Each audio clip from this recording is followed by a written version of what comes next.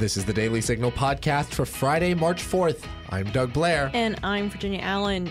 Russia and much of the world expected Ukraine to fall quickly. So why hasn't it? The Heritage Foundation director for the Douglas and Sarah Allison Center for Foreign Policy, Luke Coffey, joins the show today to discuss how the Ukrainian people have managed to stand against the Russian invasion so far. Luke also explains how sanctions are affecting Russia and the likelihood of Ukraine's success in defeating the Russian invasion. But before we get to that conversation with Luke Coffey, let's hit our top news stories of the day.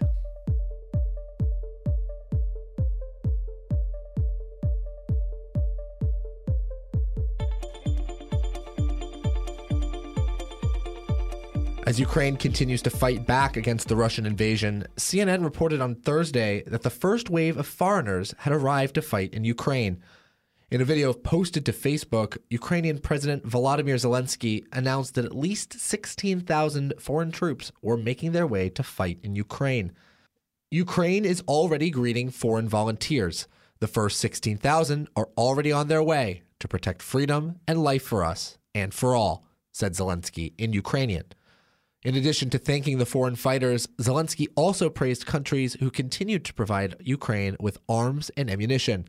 But while Zelensky was positive about foreign troops and arms, French President Emmanuel Macron sounded a warning about Russian President Vladimir Putin's intentions in Ukraine.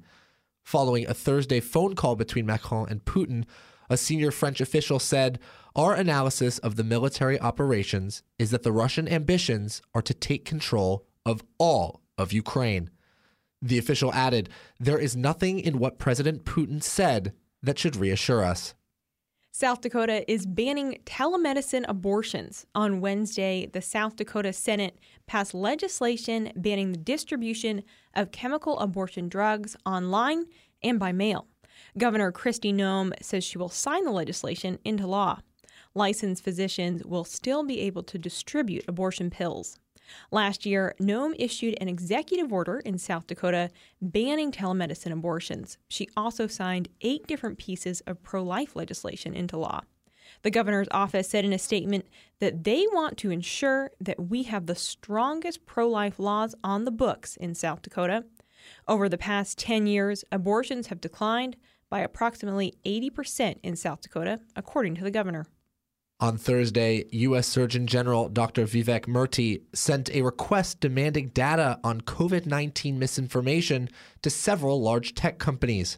Per the New York Times, Murthy requested data on exactly how many users saw or may have been exposed to instances of COVID-19 misinformation, as well as demographics information on who had been exposed. In a statement to the New York Times, Murthy said, "Technology companies now have the opportunity to be open and transparent with the American people about the misinformation on their platforms. This is about protecting the nation's health."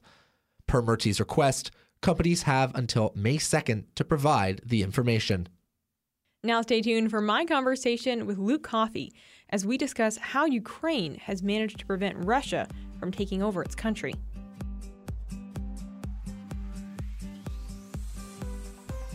I'm Zach Smith.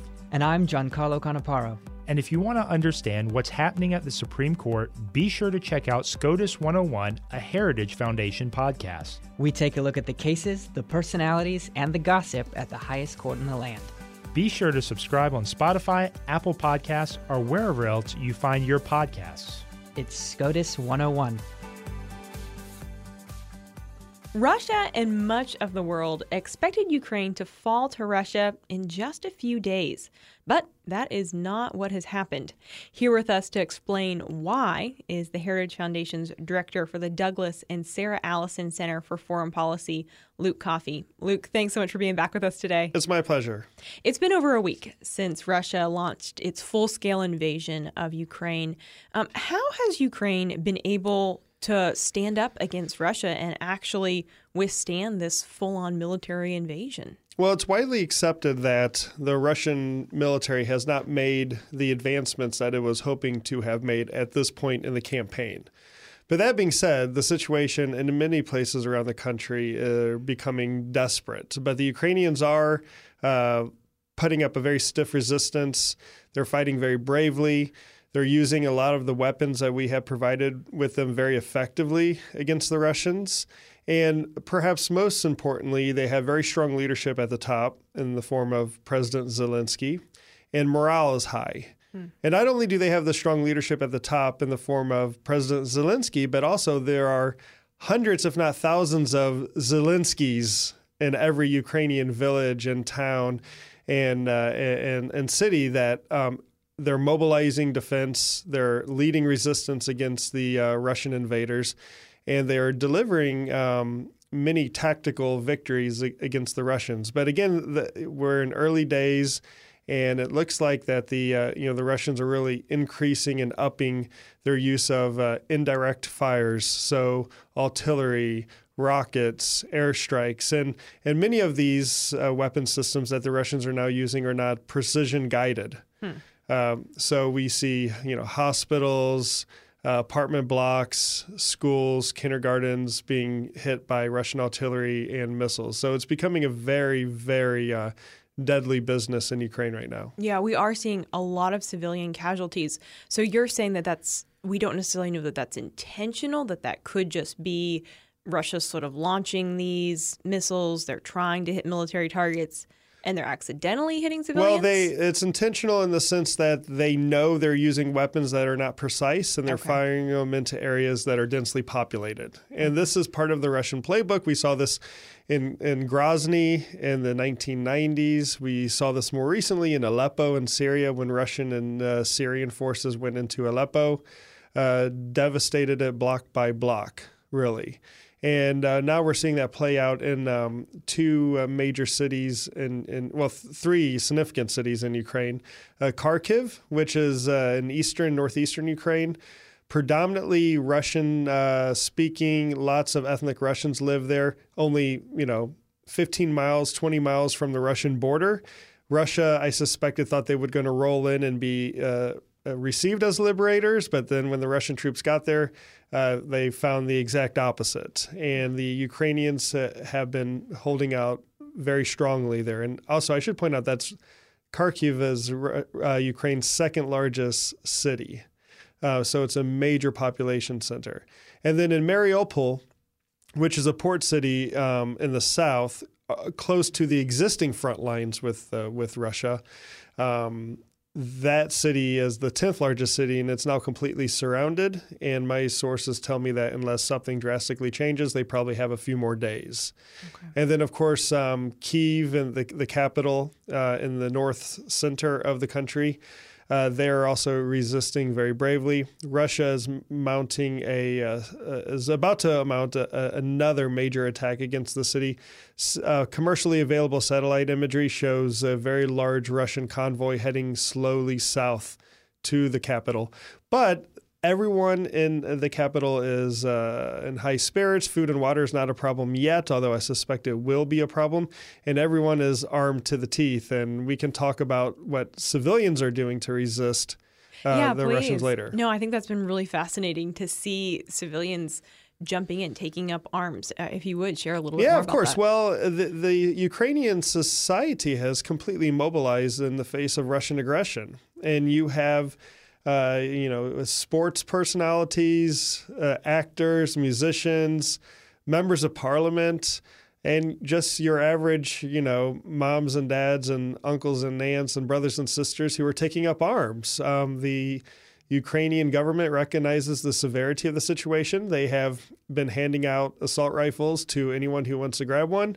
They're giving training on how to use them. And in urban warfare, like we would see when Kyiv is attacked in force by Russia, you don't have to be a sniper. If you're just firing out of a hole in a building, that's going to be frightening, at least mentally, psychologically, to the Russian invaders.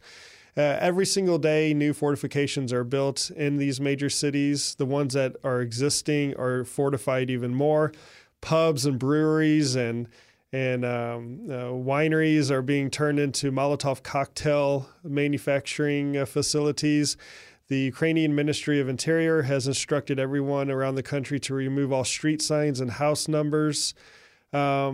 and to contaminate gas where possible, with sugar and things like you can find in your house. So the Russians who are desperate for fuel won't be able to use it.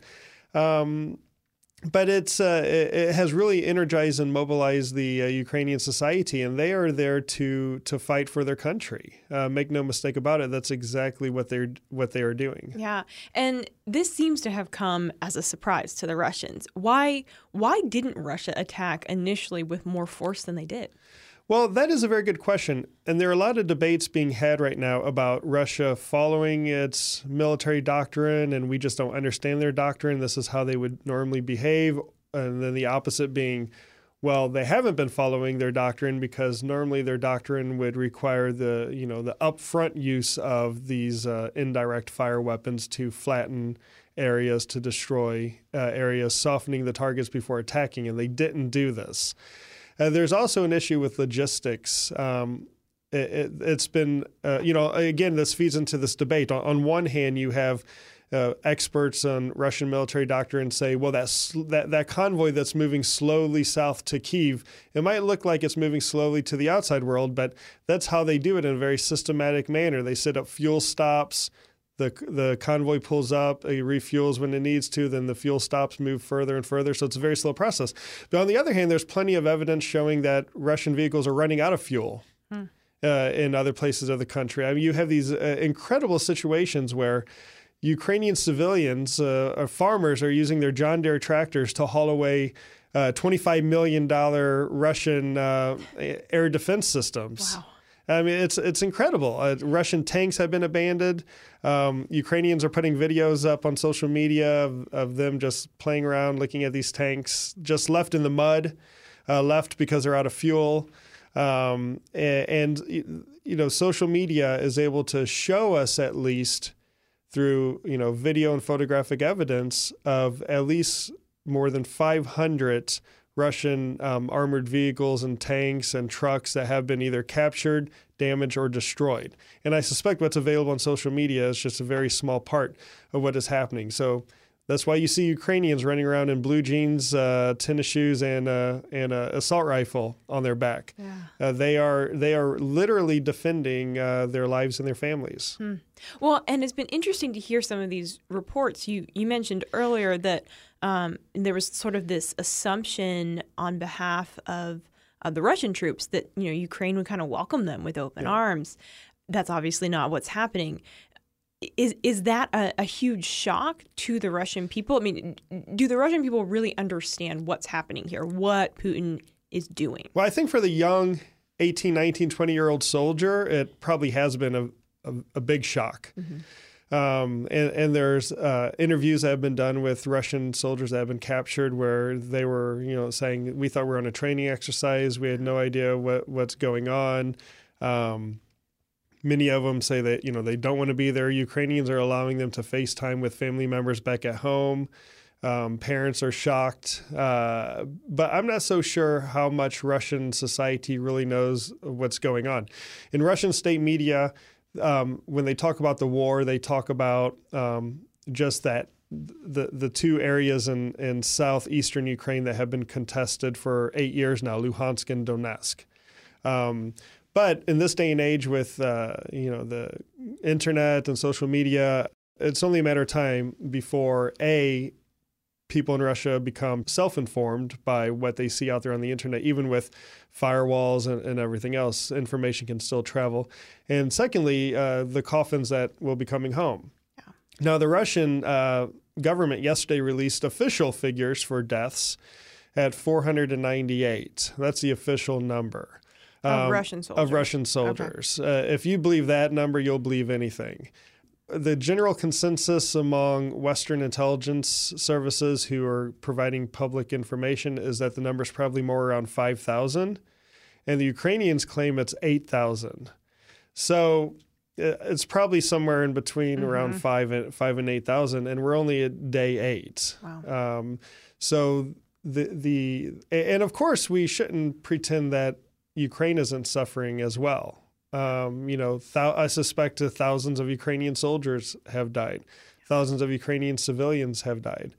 But I think the what the Russian soldiers are quickly discovering is that there's no better motivating factor for a soldier than defending their homeland. Mm-hmm. Not just a soldier, like a father, or a brother or a sister to defend their house, or a mother to defend her children.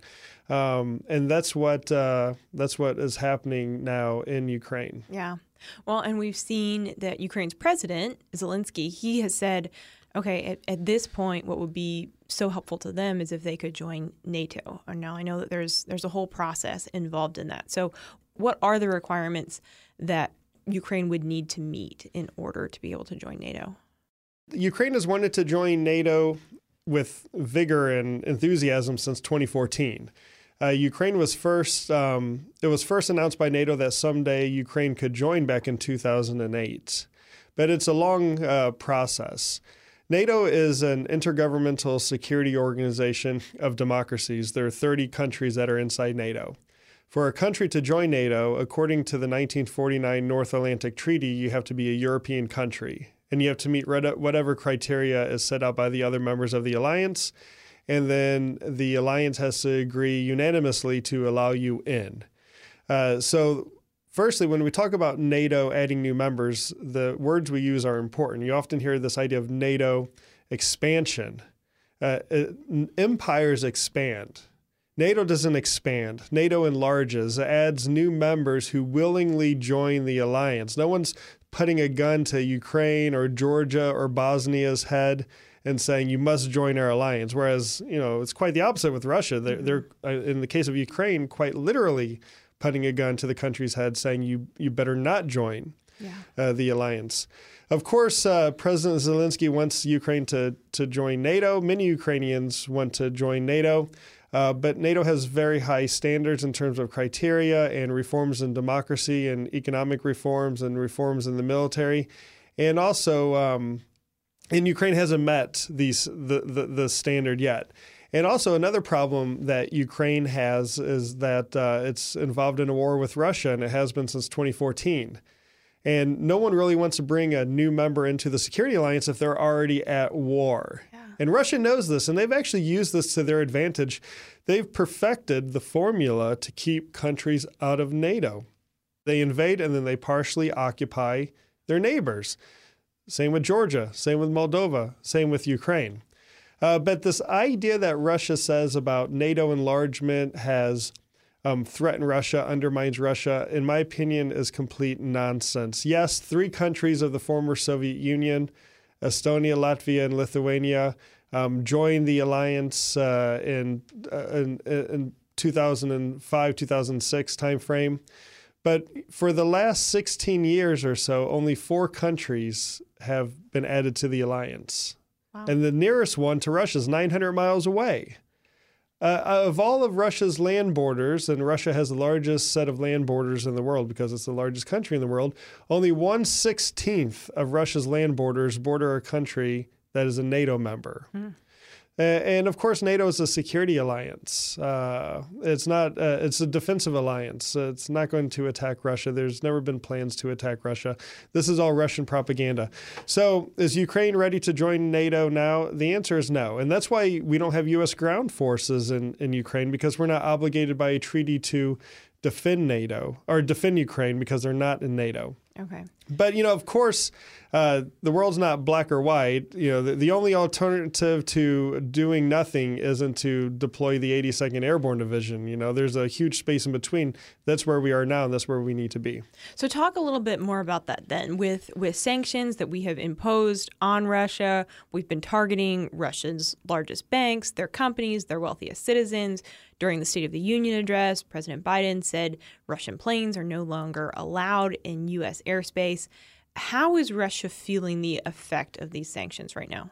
Well, right now, the markets in Russia, the central bank in Russia is starting to feel it. I don't think your average Russian has started feeling it yet in any meaningful, impactful way, other than the inconvenience of not being able to use Apple Pay, or you can no longer watch Netflix. But make no mistake, that's a big deal to young people. Yeah, I know. Tell me about it. I mean, I saw one report saying that Concur, a lot of businesses use this for expense reports and stuff. They pulled out of Russia, and I was thinking to myself, having someone who has to deal with Concur, it would be a threat to make them use it. Actually, we're doing them a favor back. But in all seriousness, though, big multinational companies from the West are leaving Russia. They're divesting their portfolios away from Russia. These sanctions that are in place are historically unprecedented. There's never been a larger or more powerful set of economic sanctions placed on another country. And it is putting pressure on the Kremlin now. It's putting pressure on the oligarchs who have made a fortune due to the corruption and dubious investments because they get protection from the Kremlin. It has had an impact. Now, my problem with this is that we should have been doing these sanctions before Russian tanks were on the outside of Kyiv. I feel like the White House and many of our European partners just waited too long. We should have been doing this before. And there's still scope for expanding these sanctions. And we hear some officials say, well, we got a few more things in our back pocket. This isn't time to keep things in your back pocket. I mean, the people of Ukraine are literally fighting for their survival. When is the best time to employ these additional sanctions? When Russian tanks are in Kyiv? When they've started to occupy some of these or try occupying some of these major cities? We should be fully sanctioning the Russian central bank without any waivers or exceptions like there are a few in place now. We should stop importing Russian oil and and we should sanction the Russian energy section completely. We should be encouraging our European partners to fully disconnect Russia from the SWIFT financial system. SWIFT is a system that allows for banking transactions to take place internationally. It really cuts off a country when certain banks are not allowed to do this. This is why Russian, at the most basic level, this is why if you travel to Russia today, or if a Russian was using a internationally brand credit card or debit card like a MasterCard or Visa, they cannot use it. Right. Okay. And there's more we've started with the SWIFT disconnection, but there's more we can do to wholly disconnect the Russian financial system from the international global system. And we need to do this. And we should be confiscating, and we've started to do this, but we need to do more at confiscating this ill-gotten wealth held by these Russian oligarchs. It's well known that these senior Russian officials have mistresses in London and Paris and Geneva and in New York. They have these big apartment blocks and yachts. These should be confiscated. This wealth should be frozen. And frankly, I think it should be used to fund weapons to Ukraine. That would be great. I don't think people understand the severity of the situation we're in. We're in the largest war in Europe since World War II. And again, now is not the time to keep things in our back pocket. Now it's like all hands on deck, maximum pressure. So then why are things being kept in the back pocket? I mean, especially those things of, really levying heavily these effects on Russia's wealthiest oligarchs. But then also, why are we still importing Russian oil? Well, the U.S. is importing Russian oil because of completely mismanaged energy policies pursued by the White House that brought back a lot of bureaucracy and red tape on oil and gas exploration and drilling, mainly focused, of course, on green energy, this sort of thing, and then also reducing pipelines and shutting down American pipelines that connect us to Canada. So we've had to fill. It's actually a very small gap. I mean, last year Russia provided the United States only 3% of our oil, but it should be 0%. The idea that the United States of America should have to rely on a single drop of oil from the Russian Federation is preposterous, especially now with this current situation. So why are we holding back on some of this stuff? Well, for many European countries that rely on Russian energy, they have to keep houses warm, they have to keep cars moving, and they're kind of stuck in a difficult spot. The faster we can ramp up production, get more exports to our European partners, the faster the Europeans can start truly divesting away from Russian energy dependence. Okay. So let's talk a little bit about what could be next. Last week at the Conservative Political Action Conference, I spoke to Katie McFarland. She's the former Deputy National Security Advisor. And she said that in her estimate, probably she thinks that Ukraine will sadly ultimately fall to Russia. And she said if and when that happens, that then she sees Putin going after Estonia, Latvia, and Lithuania. What does that mean for America and for the world if Russia takes Ukraine and then goes on to take these other 3 Baltic countries? Well, firstly, on the point about the Baltic states, they're in NATO. So a Russian attack on Tallinn, the capital of Estonia, would, in terms of the 1949 treaty, be treated as an attack on Tallahassee. So Russia would really be crossing a red line, I mean, literally a line on a map, to attack a NATO country, because then the full force of the 30 members of NATO would come to the rescue. And I don't think Putin will do that. I mean, when you look at many of the shortcomings experienced by the Russian military in Ukraine, the idea that they would now pick a fight with a NATO country, I think, is unlikely, at least in the short term. Let's not forget that, according to publicly available information, Russia mobilized almost 75% of its ground forces around Ukraine, of the whole Russian Federation. So of these 75% or so of Russia's ground forces, it's estimated that 80% of them are now involved in the fighting in Ukraine. And they're getting a stiff resistance from Ukraine, right? So I actually foresee Ukrainian forces resisting strongly, continuing to resist. Perhaps you might see Russian tanks in the center of Kyiv, but that will not be the same as holding or controlling the capital.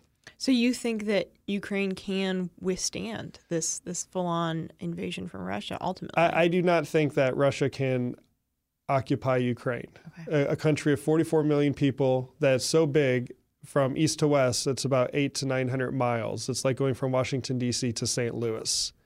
And you have a very energized, motivated population, which that could change if Russia continues using weapons to target civilians.